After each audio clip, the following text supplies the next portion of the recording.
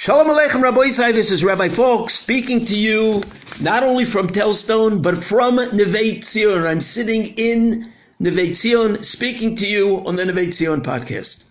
This week's parsha is Parshas Ki Siso. In Parshas Ki Siso we have one of the most tragic chapters in the history of the Jewish people. The Chet HaEgel, the sin of the golden calf.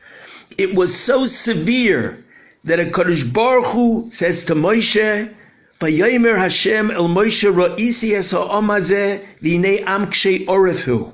I see who Klal Yisrael are, and they are a stiff-necked people. Va'ato hanicholi. Allow me, leave me. V'yichar api bohem v'achaleim v'eseu schol l'goy godol. Allow me to annihilate the people, and I will make you my nation in place of Klal Yisrael. Kadosh Baruch Hu Chas v'Shalom wanted to give up on Klal Yisrael, and instead Moshe Rabbeinu should be the continuation of Klal Yisrael. Moshe Rabbeinu davens and pleads and begs the Kadosh Baruch Hu, please forgive Klal Yisrael. And finally, Moshe Rabbeinu says to Kadosh Baruch Hu, Ve'ato im tiso chatosam. He says, either forgive them, v'im ayin, if you won't forgive them, erase me from your Torah. Fire me. Take me out of the picture. I will not be the leader of Klal Yisrael anymore. Rabbi Nachum Mendel Mikotz says, I don't understand. What is it going to help if Moshe resigns? What is it going to help if HaKadosh Baruch Hu takes Moshe Rabbeinu out of the Sefer Torah if he's no longer the leader? How is that going to help to be machaper on this terrible chait? Moshe Rabbeinu is what he's going to leave. He's going to resign now at the time when Klal Yisrael needs him the most. The Kotzker says that there are three misholim that the Duvna Magid said that he says they're mamish emes. He says one of them is about this chapter in Jewish history. The Duvna Magid says a moshel amad over doime. He says there was a king, a very powerful king, and the king had one of his ministers that he loved very, very much. He was very close with this minister, and this minister was very, very influential. And this minister had a relative who, being that his relative was so connected to the king, being that this relative had a minister who was his relative, so he did all kinds of things that weren't 100% proper. He started off doing little things, little illegal acts, and then it got worse, and then it got worse. And he always knew, I have nothing to worry about, because my relative, my uncle, is a minister in the king's government, and he will take care of me. He'll protect me. He'll be a Melit Yosher for me.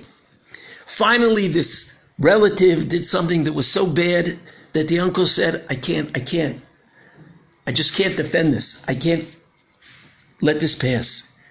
And he went to the king, and the king wanted to prosecute that relative for the terrible thing that he had done.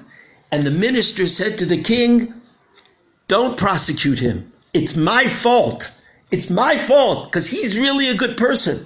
But because he realized that I was in the government, and he realized that I had influence and I would be able to forgive him, so then he started slacking off. And he started behaving wrong. He started doing things that were wrong. Fire me. Take away my position. And then you'll see that this person will be very good. The Duvna Magid said that Moshe Rabbeinu was willing to be mivater, willing to give up everything that he had as the leader of Klal Yisrael. And he said, Mecheni no misifracha, erase me. Because Klal Yisrael had become so used to relying on me, that whenever anything goes wrong, whenever in the history of the Jewish people something went wrong, Moshe Rabbeinu davened and pleaded to HaKadosh Baruch Hu and asked for forgiveness, and he saved them.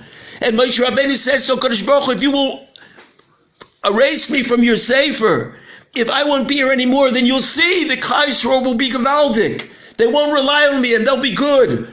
They'll reach tremendous levels. Please don't destroy them. Take me out. Mecheni no misifracha. Rabbi say, unbelievable.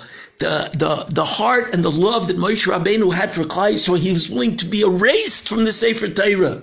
Remove me from Klal Yisrael in order to save Klal Yisrael.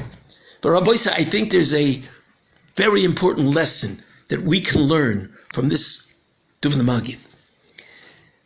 I think many times we rely on all kinds of zgulas, and if someone's sick, so I go to a tzaddik and I get the tzaddik to daven for me, and that's a good thing.